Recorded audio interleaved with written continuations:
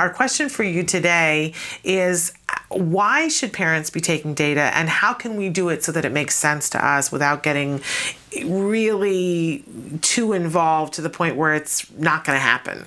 Right. I love that you asked this question. It's a great question. It's kind of a tough one, honestly, because like you said before the break, when you hear data collection, you start to cringe. Oh. Honestly, most junior level therapists, new hires, when we first hire them and train them, they hear data collection and they cringe.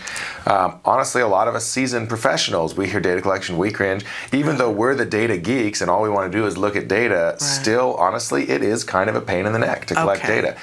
It is more difficult than not collecting data. It is more effort than not collecting data, right?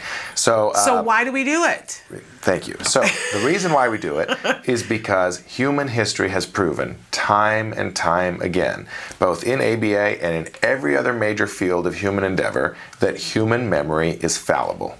Human memory is not good enough to make judgments about the status of things that change on an ongoing basis and that are critically important, okay?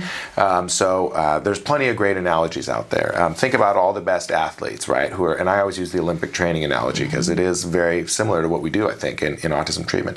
All the best athletes out there, when they're training, what do they do after they do engage in some kind of performance? So they go for, marathon runner, he's practicing, he goes for a long run. What does he do when he's done with the run?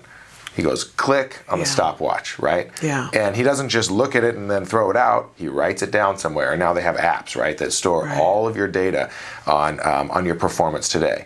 And the reason for that is because human memory alone isn't good enough, and just judgment alone isn't good enough. So you said, I'm training for the Olympics. I think I did pretty well today. I think I might have, gotten a little bit faster. I'm not really sure, but my gut tells me, right? Obviously, that would be ridiculous, right? Right. They would never do that. They would never do that, right? Or let's say you're an engineer and you're testing the safety of a bridge, let's say. You don't just kind of look at it and go, I wonder if that's good enough, right? They take specific measurements, right?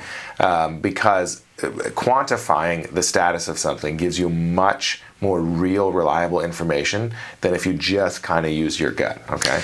Well, and honestly, if you didn't take the data, then you wouldn't be able to look at it and say, hey, I got up at 8 o'clock in the morning these days and I did this one, but when I got up at 7 o'clock, I did better. Right, exactly. So you wouldn't really have a way of looking at what was working and what wasn't working and what to change and what not to change. Exactly right. And so now let's bring it back to a more concrete example of, of parents living with folks on the spectrum, and maybe we're taking data on tantrums, right? You'd think like, oh man, I remember when a tantrum happens, right? It's pretty obvious, right? Right. Like it's hard to forget, right? But honestly, at the end of the week, do you remember, is it easy for you to remember whether your child had 8 tantrums versus 10 tantrums this week? No, because it all smears into one sort of hell. Right? Yeah, it really does. It honestly does.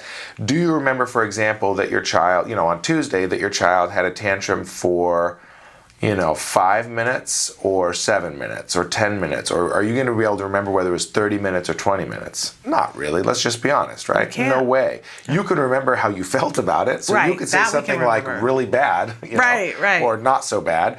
But when you want to know whether something works, just your own judgment about it is not good enough. So if we have a behavior intervention plan in place for tantrums, right? So the professionals come out, we train you, the parents, we role play with you, we practice with you, we're sure you can do it properly, and you know how to do it, and you're excited to get it done, and you start out, and what you want to know is, over that first week, are the tantrums actually changing? Are they going down either in frequency or in duration? And if you're not recording data on that, the only thing we can do is rely on your best judgment and your best memory. And so you honestly won't be able to know. Or what you'll be able to say is something like, I think they are getting better. Or it seems like they're getting better. Right. Or they're getting a little bit better. Or they're getting a medium amount better, right? But that's not good enough for treatment evaluation. Yeah. What we want to know is how much better. We literally want to be able to say, wow, Jimmy's tantrums have decreased by 50% already this week. That means the treatment is working, right? Let's keep doing this treatment. Don't change anything. Right.